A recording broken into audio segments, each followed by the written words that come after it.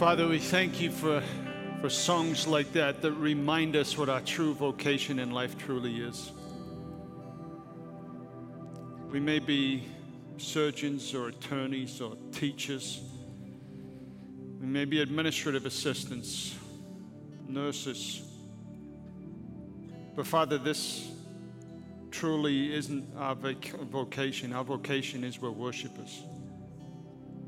And from this, everything flows. Everything we say, everything we do. And there are times, Father, where songs like that just remind us that we will. Even when we don't feel like it, we will. We will let faith rise up. We will cause our heart to believe. And Father, I pray that as we open your word today, that we would do it again. We would let faith rise. That we would allow our faith to move beyond belief and to remind us of our true vocation in this life. It's to worship you and to allow everything else to flow from it. So as we open up your word, we pray that you would open up not just our minds, but our hearts to receive what it is that you're saying to us. And we pray these things in Jesus' name. Amen. Amen. Do take your seats. Good morning. Thank you, team. Welcome to Central. Glad that you can join us for our final message in our Faith Beyond Belief series. Thank you, Joel. And I pray that today's message entitled The Heights of Faith would truly remind you and encourage you with regards to what your true vocation in life truly is. We're continuing from the passage Steve started last week, which was Hebrews 11. Steve finished at verse 29. We're picking up at verse 30. So it's Hebrews 11, verses 30 through 40. You're not going to see this on the screen. If you need a Bible, we've got some Bibles scattered around the auditorium. It's an older technology, which means it's the printed page. If you have an electronic version of the Bible, I would encourage you to open it today, because this passage really summarizes key principles that the author of Hebrews has kind of unpacked throughout the entire book. And it's there in one verse, in verse 40. And so many sermons I've heard on Hebrews 11, or even message series in Hebrews itself, actually miss the key point. And so what I want to do today is the first part of the message. It's going to lay the foundation. It's going to take us back through the earlier chapters. And then we're going to apply this in an encouragement to us to allow our faith to go beyond belief in one critical area of life. And it's an area that applies to each and every person in this room. So if you have a Bible, open it to Hebrews 11. We're going to read from verse 30. If you need a copy of the Bible, they're in the auditorium. Go grab one and just turn there with me. Hebrews 11, reading from verse 30. The author writes, "By faith, the walls of Jericho fell after the army had marched around them for 7 days. By faith, the prostitute Rahab, because she welcomed the spies, was not killed with those who were disobedient. And what more shall I say? I don't have time to tell about Gideon, Barak, Samson, and Jephthah, about David and Samuel and the prophets, who through faith conquered kingdoms, administered justice, and gained what was promised, who shut the mouths of lions, quenched the fury of the flames, and escaped the edge of the sword, whose weakness was turned to strength, and who became powerful in battle and routed foreign armies. Women received their dead raised to life again. There were others who were tortured, refusing to be released so that they might gain an even better resurrection. Some faced jeers and flogging, even chains and imprisonment." Verse 37, "They were put to death by stoning. They were sawed in two. They were killed by the sword. They went about in sheepskins and goatskins, destitute, persecuted, and mistreated. And the world was not worthy of them. They wandered in deserts and mountains, living in caves and even in holes in the ground. These were all commended for their faith, yet none of them received what had been promised." And here we go, verse 40. Why? "Since God had planned something better for us, so that only together with us would they be made perfect." That's why. The big idea in today's message from this text is simply this: the heights of faith are found neither in the experiences of the impossible nor in the experiences of the improbable, but in the constancy of the incredible. My question today is, have you forgotten? Are we in danger of overlooking the incredible aspect of our faith from which impossible and improbable things stem? This idea is drawn from Hebrews 11:39 through 40, the summary of this incredible sermon on faith. These, we read, the heroes were all commended for their faith, yet none of them received what was promised, since God had planned something better for us, so that only together with us would they be made perfect. Look at the verse here. The first word is these, the heroes. They pressed in. They experienced the impossible. Dead being raised to life, the mouths of lions being shut. They experienced the improbable, victories over armies, Gentiles being welcomed into the family of God, and they were commended for their faith as a result. The improbable is all over this sermon. The impossible is filled with it, and yet this was not the promise for which they waited. The promise for which they waited was more incredible than even the impossible and the improbable. And this text, verse 40, tells us why they waited. It's the only verse in the entire book that tells us why they had to wait. And this waiting is the something better that the author communicates in verse 39. This is the reason for their wait. Together with us, they would be made perfect. This means that God in his wisdom reserved their perfection until we could share in it with them.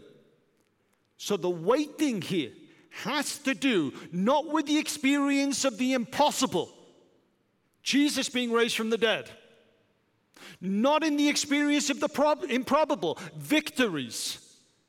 No, it had to do with them being made perfect together with us. Well, it begs the question, doesn't it? What does being made perfect actually mean? Now, this word, made perfect, is actually a key word in the entire book of Hebrews. So in addition to Hebrews chapter 6, which talks about maturity, and that connects to perfection and being made holy, we also have the idea in chapter 12, the passage that Steve began this series with, the passage that says Jesus is the author and perfecter of our faith. In addition to those two ideas, this word occurs on at least 11 occasions throughout the book. And in those references, there are at least 3 critical ideas that help us understand what being made perfect means. And when we understand what being made perfect means, we actually understand why they needed to wait. And we also understand the incredible nature and the incredible gift that we have been given. So 3 ideas. What does made perfect mean? Firstly, in the book, one of the ideas is that the Old Testament rituals, they can't perfect.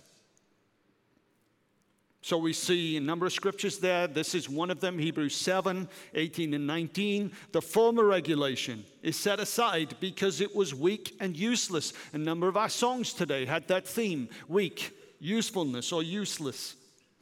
And the author tells us why. For the law made nothing perfect. Hold on to that. The law makes nothing perfect. And a better hope is introduced. And through this hope, we draw near to God. The law made nothing perfect as hard as people tried to make it. Now, as a child, I grew up allergic to a number of medicines that they gave kids back then. There was nothing wrong with a medicine. The problem was with my biological makeup. The flaw was with me. And the medicine only revealed that fact. It didn't cause it. In exactly the same way, the law that was given by God was perfect in every detail. Nothing was wrong with it. But there's something wrong with us. So the law, in a sense, was designed as an X-ray machine. It revealed the problem, but it couldn't fix the problem. If we think about it, no law has ever been introduced that could stop someone from being stupid. The law can't do that. The law reveals when people are being stupid. There's some things that the law simply can't do. For example, all the legislation in the world will not stop me from kissing my wife. They won't abolish kissing. It just can't do it. And let's be honest, of all the laws we have to contend with, the most troubling of all are the in-laws, right? Now, there are some things, the author of Hebrews says, that the law cannot do. The law cannot make someone perfect. It just can't do it. So again, bring it into the idea of Hebrews chapter 11. All of these heroes, they were commended because they did the impossible and the improbable. But that wasn't the promise. The promise was that they would wait to be made perfect with us. Why would they need to wait? Because the Old Testament system, the laws and the sacrificial system couldn't make them perfect. It begs the question, what can? And this is the second idea in made perfect in Hebrews. Perfection comes through Jesus. Perfection comes through Jesus. 10:14, 11:40, 12:23, the same word is used. 10:14 is a very famous one. For by one sacrifice, he has made perfect forever those who are being made holy. A key verse. For by one sacrifice, he has made perfect forever those who are being made holy. So the sacrifice of Jesus has a permanent result for Christians, for those reading the letter, and even for the Old Testament heroes. Not only for their past, but also for our future. And the perfection of Jesus was revealed to be necessary by the law, because the law revealed the problem. It didn't deal with it. Something else was required to deal with it. And this sin issue revealed by the law was dealt with through the death of Jesus. And so once and for all time, Hebrews says, chapter 6 through chapter 9, our sins have been forgiven, and he says our consciences have been cleansed. A key idea in Hebrews is the fact that when the Old Testament heroes would go into the temple and they would make a sacrifice for their sins would be covered, but their conscience wouldn't be cleansed. And that's why last week Steve spent some time talking about Moses and the scars of the past that often prevent us from stepping into our future. And the wonder, the author of Hebrews says, about the perfecting work of Jesus is it doesn't matter what we've done. It doesn't matter how far we've strayed. Jesus makes perfect all those who are being made holy. Our past no longer has the right to control our present or our future. Jesus' death does that. So again, put it into the context of Hebrews 11, 39 and 40. All of these heroes experienced the impossible and the improbable, but what they needed was the incredible. What they needed was to know that their sins had been forgiven and that their sin was not stopping them from walking continually with a clear conscience in a clear, unbroken relationship with God. The Old Testament rituals couldn't do that, but the death of Jesus could. Welcome to Hebrews 1 through 9. That's it. It's a key idea. Now, in this moment, we could stop, we could say, thank you very much, I could do the application, and we could all go home, right? Okay, but there's more to this phrase, made perfect, than that. The third idea is this, and it's actually a troubling one. It's that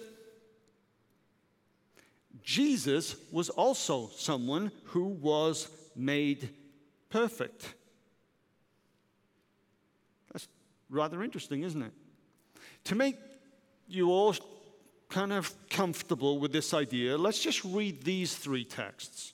It's not just in Hebrews that we are being made perfect through the sacrifice of Jesus, doing something that the Old Testament law and the rituals never could. It's actually that Jesus was being made perfect. Look at this, Hebrews 2:10. In bringing many sons and daughters to glory, it was fitting that God, for whom and through whom everything exists, reference back to Hebrews chapter 1, should make the pioneer of their salvation, Hebrews 12, 1 through 3, perfect through what he suffered. Oh, wait a minute. Jesus was made perfect through what? What he suffered. Not an isolated verse. Have a look at this, Hebrews 5:9. And once made perfect, And once made perfect, he became the source of eternal salvation for all who obey him. Not an isolated verse, 7:28. For the law appoints as high priests men in all their weakness, but the oath which came after the law appointed the Son who has been made perfect forever. Now let's summarize what we've got so far then.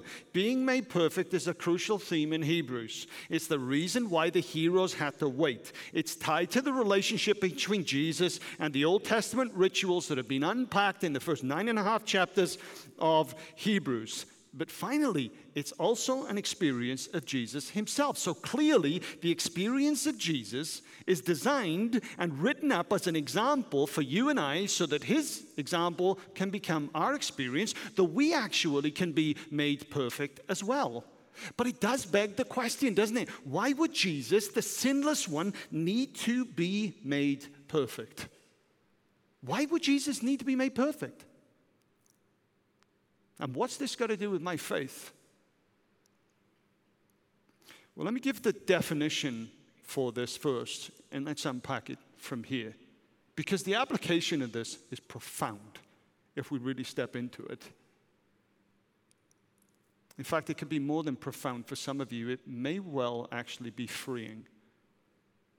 Because in what we're about to unpack, you may well discover that the reason that you are struggling to worship is not because there is something wrong with you, but because Jesus has put everything right with you. How freeing is that? And all it will need for you to step into that is faith. Nothing else. Here's the definition. Christ being made perfect in Hebrews refers to him being qualified to deliver eternal salvation. That's what we've just looked at.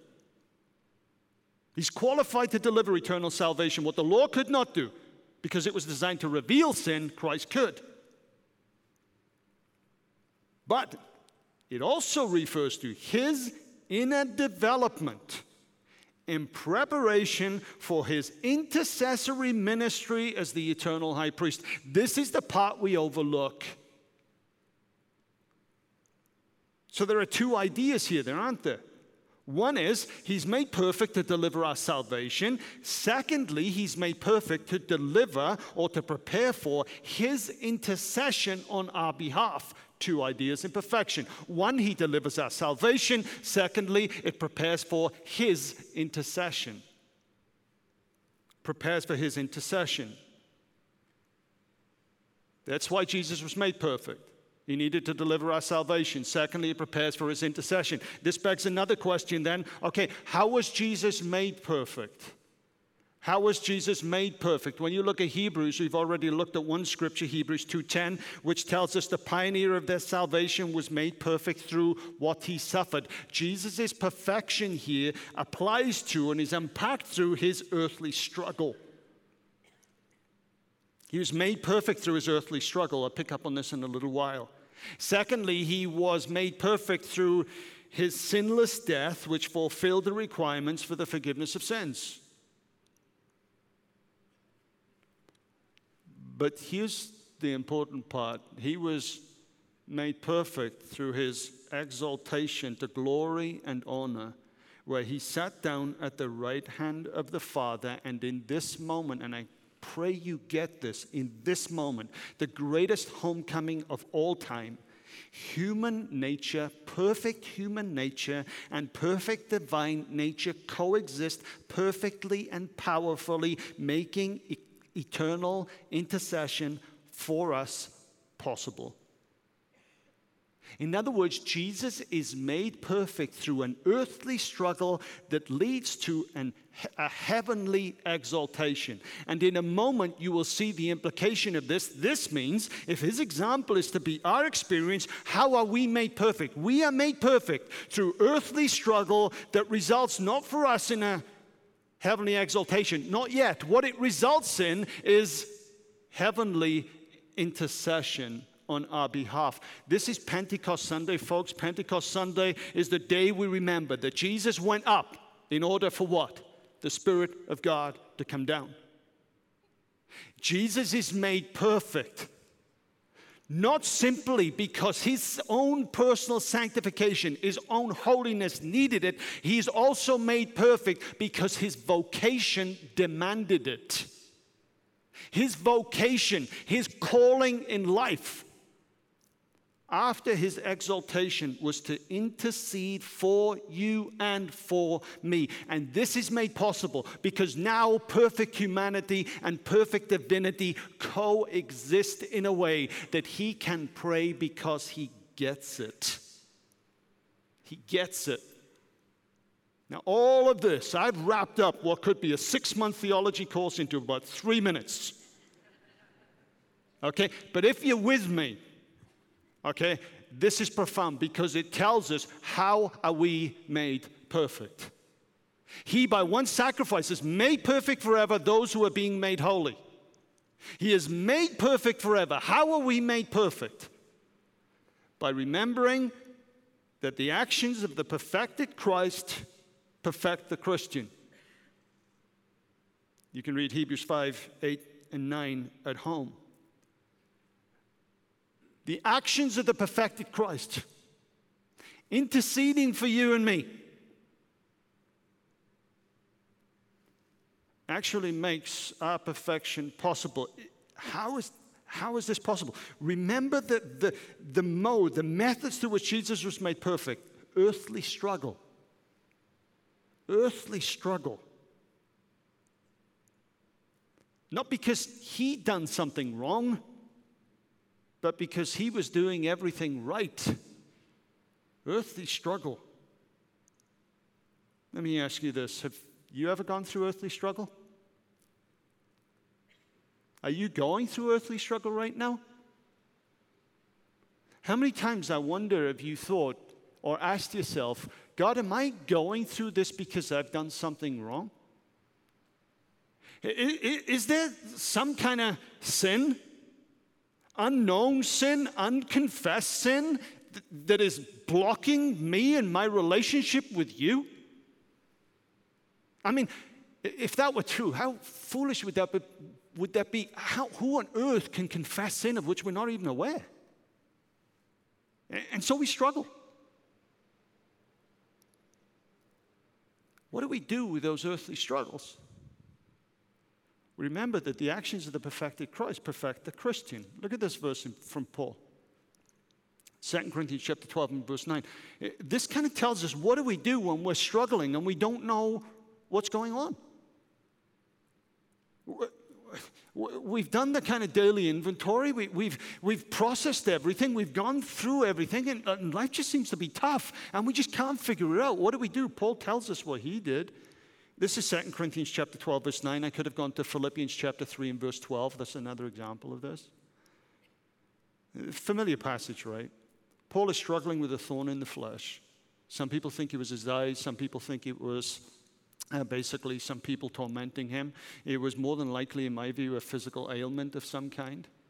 But 3 times he went before God and he said, God, please, take this thing away from me. What is he saying? I'm struggling. I'm struggling. Notice 3 times of going before God. Shouldn't be understood of Paul on his knees by the side of his bed or something saying, God, take it away from me, take it away from me, take it away from me. This is a prolonged struggle that Paul had on 3 separate occasions. He felt it was getting the better of him. He goes down on his knees and he says, God, I'm sick and tired of this struggle. Do something. Have you been there? This is what God says. My grace is sufficient for you. My power is made perfect in weakness. What kind of answer is that?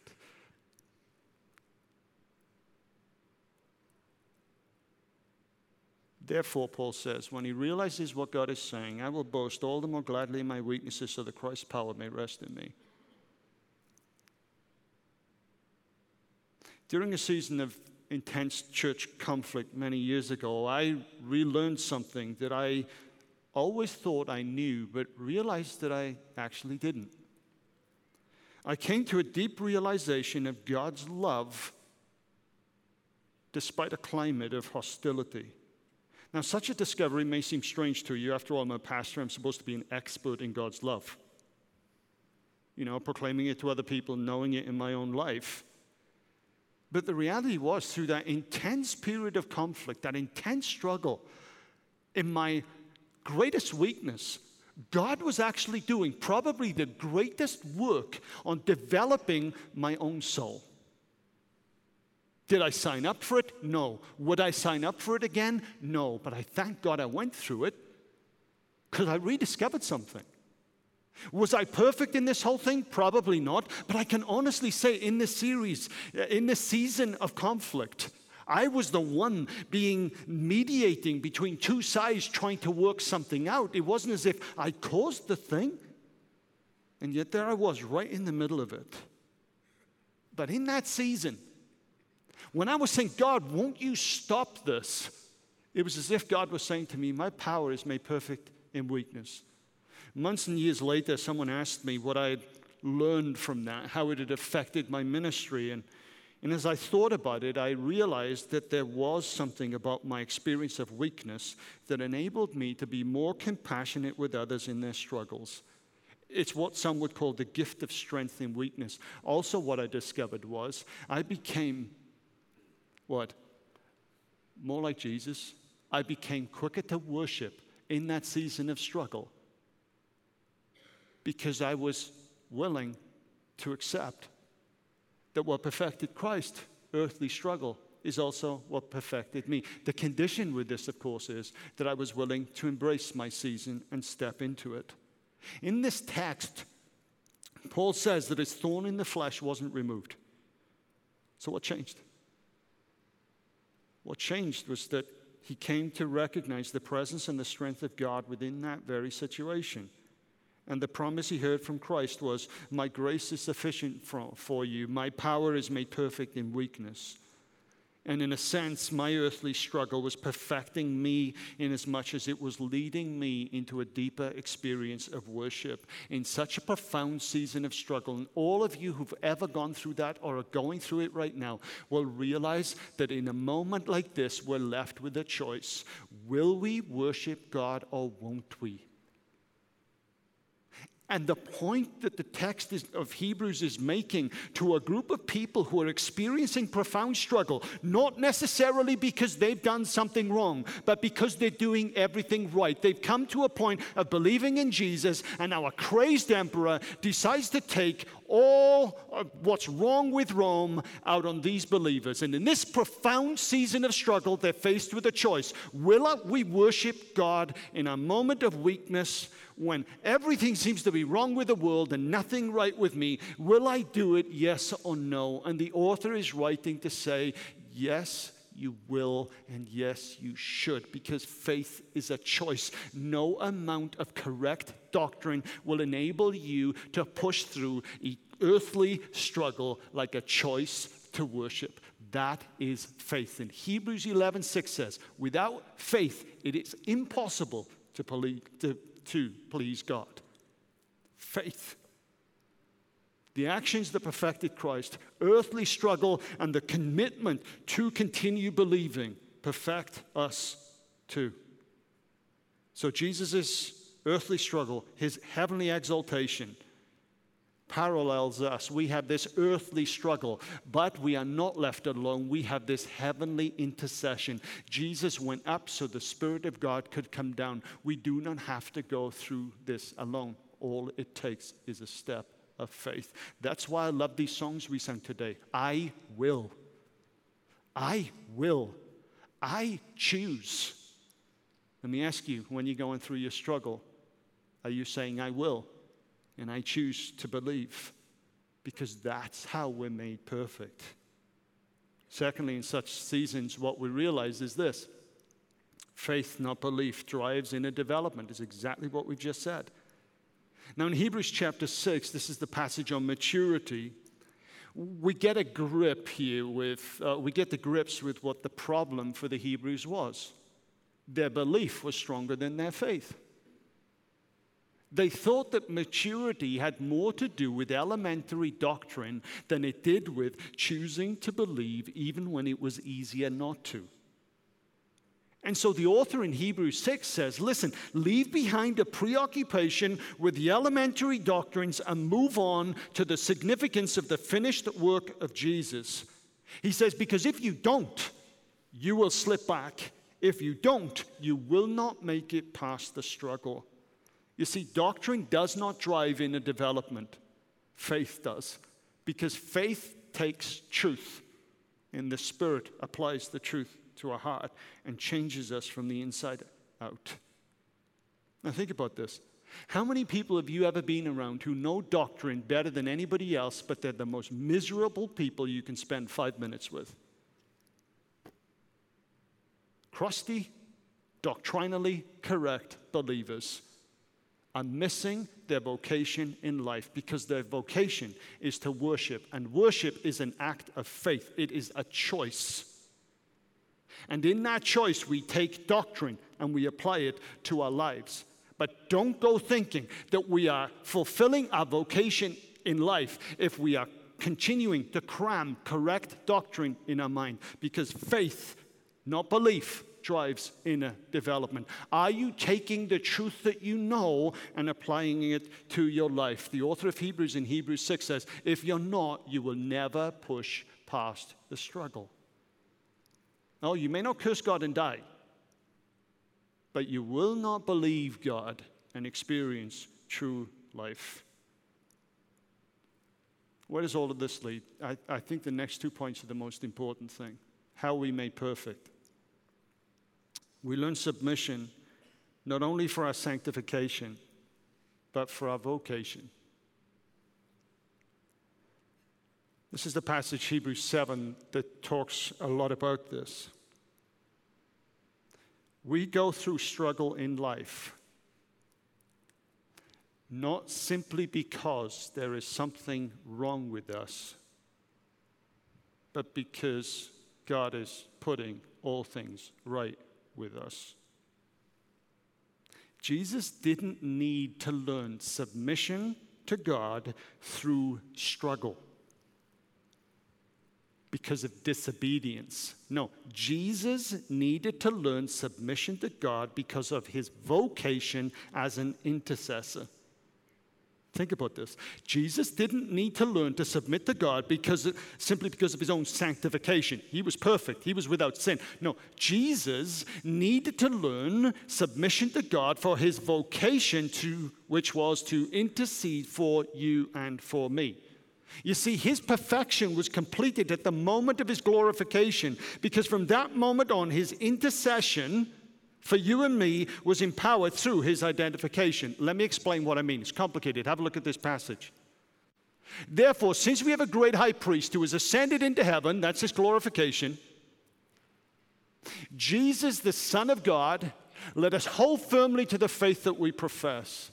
For we do not have a high priest who is unable to empathize with our weaknesses, but we have one who has been tempted in every way just as we are, yet he did not sin. See, he is perfect.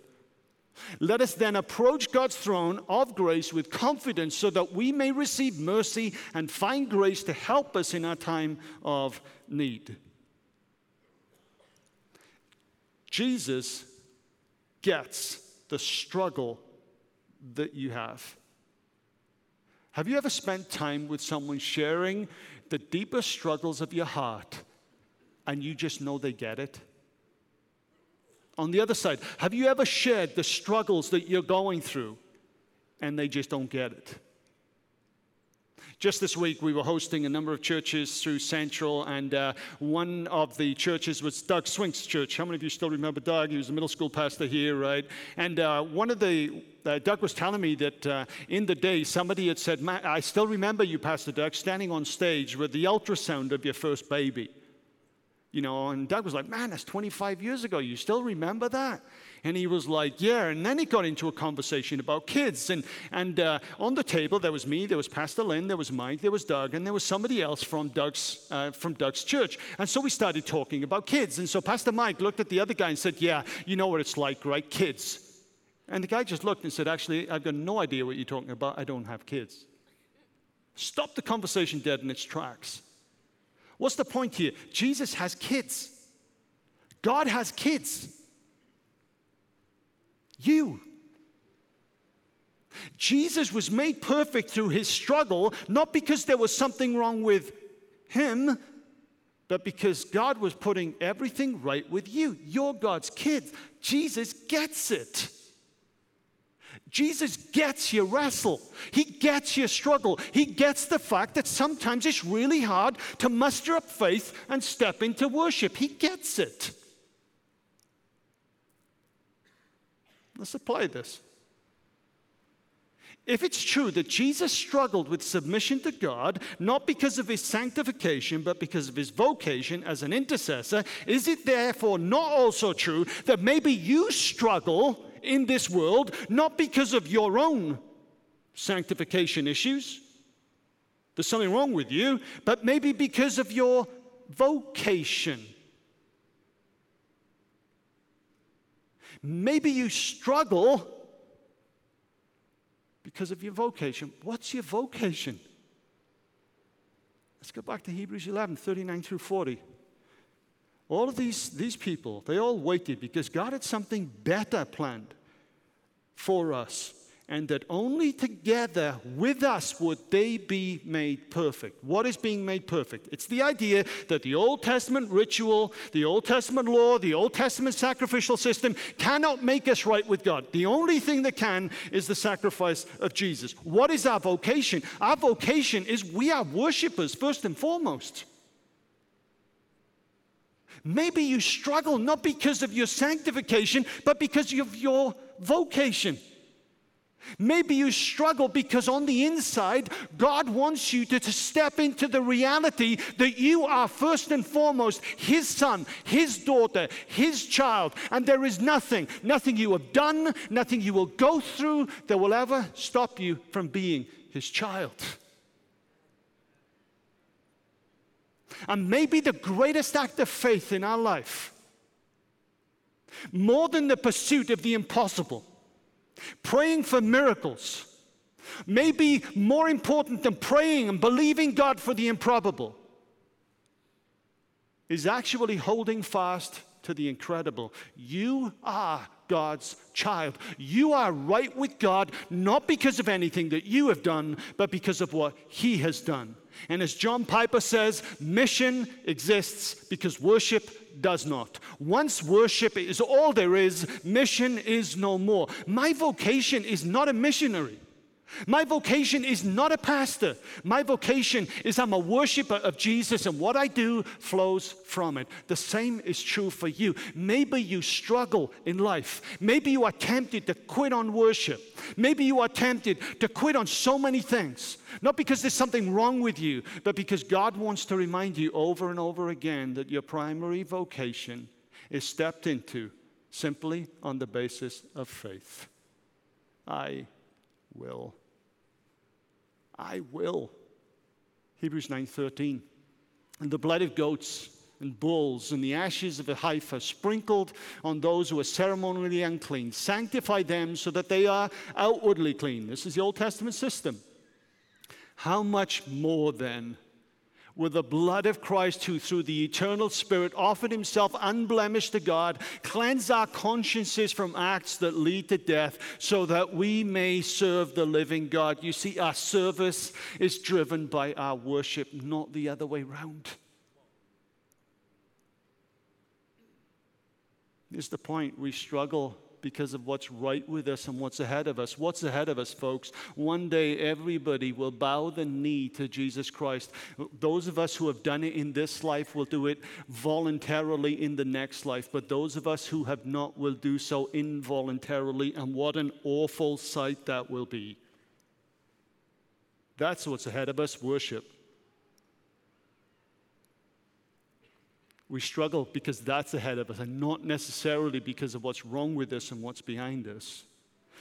Friends, if you're wrestling with something and you've gone before God over and over again, and God doesn't seem to be kind of revealing what's wrong, well, maybe there isn't anything wrong. Maybe God's just reminding you who you are. You're a worshiper, that's it. So you know what you do in a situation like that? This. You do not allow your current struggle to rob you from living in what you've already attained by faith. The author of Hebrews in chapter 12 compares the heavenly Jerusalem, okay, with the earthly Jerusalem.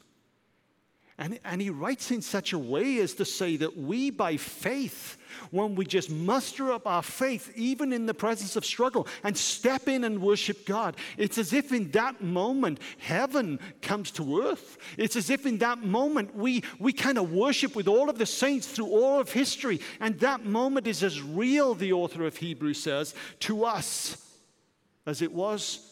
What we experience now was to the saints in the Old Testament. Right now, he says, we can penetrate the sanctuary of heaven by faith in company with believers from all time because of the new and living way opened by Jesus in his death and his exaltation. Let me wrap this up with this question.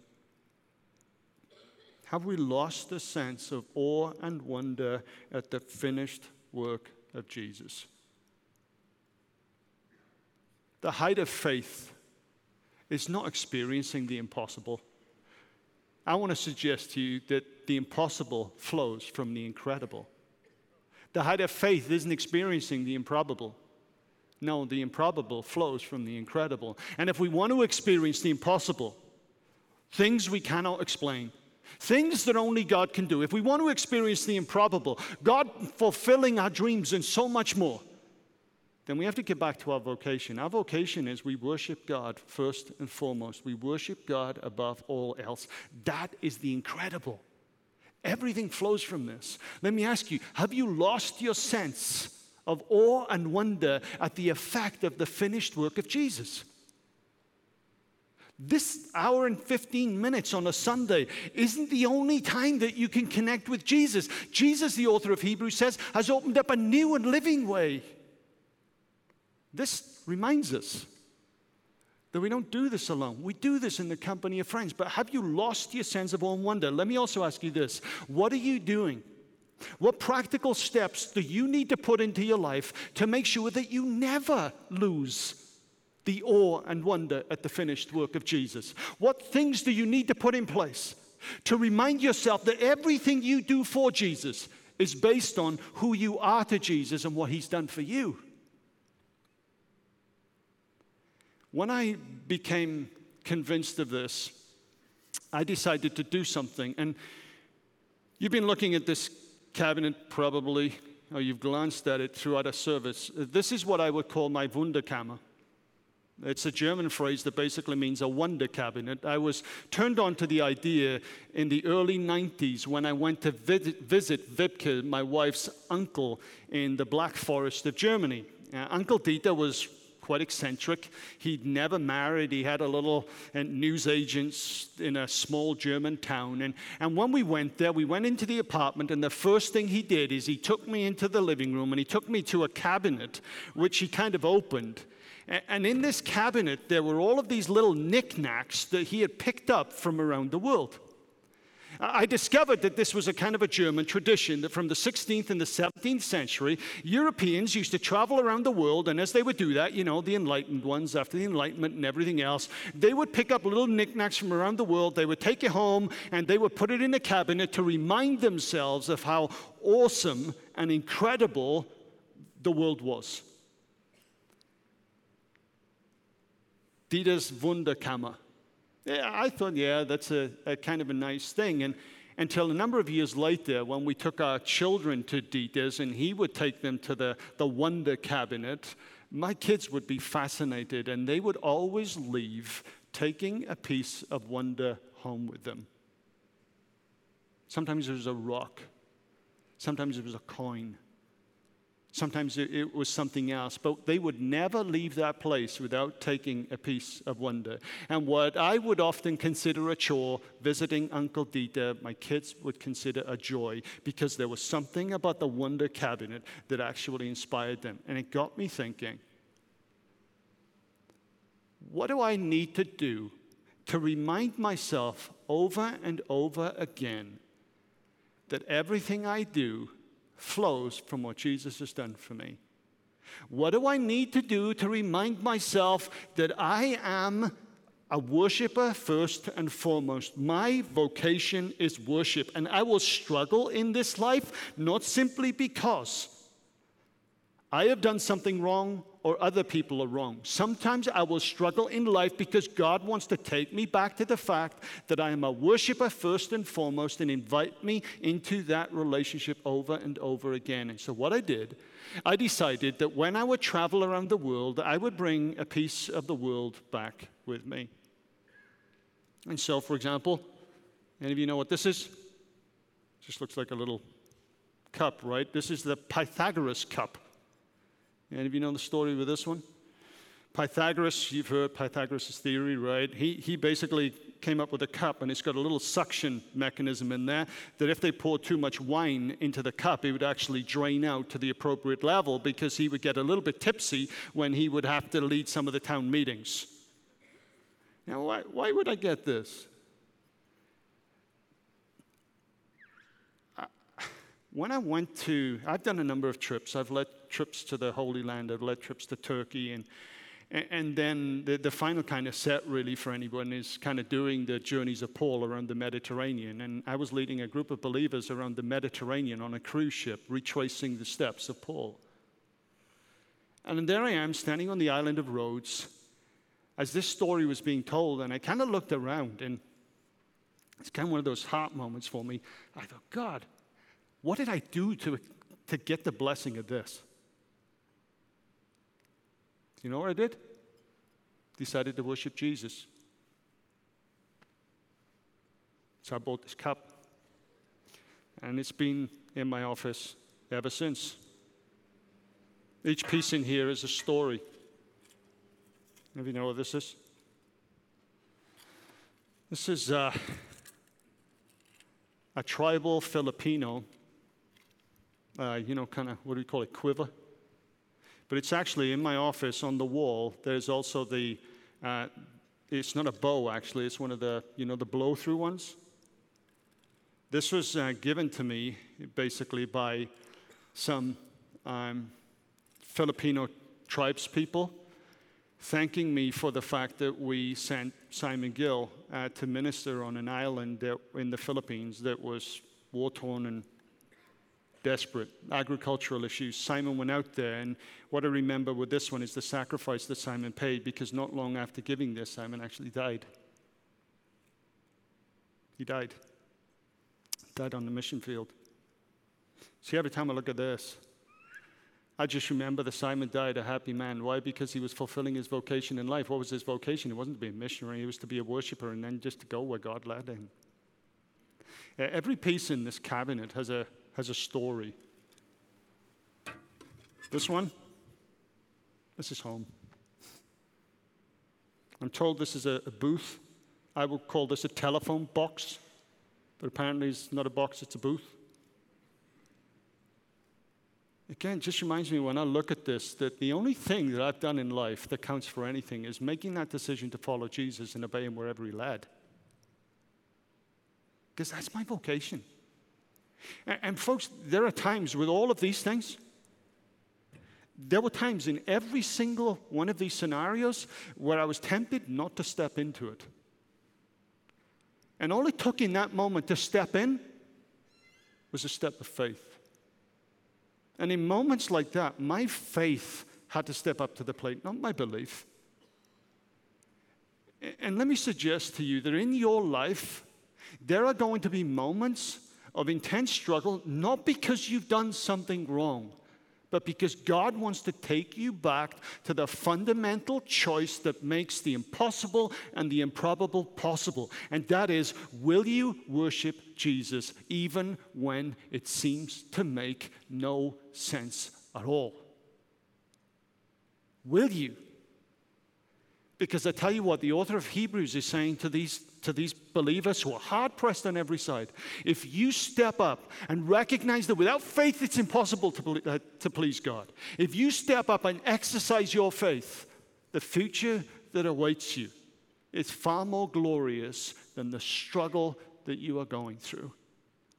Church, I can tell you from my own experience that what's true for them is true for me, and it's true for you. Put the awe and the wonder back into your life. Realize that your worship of Jesus is the most important thing. Everything else flows from this.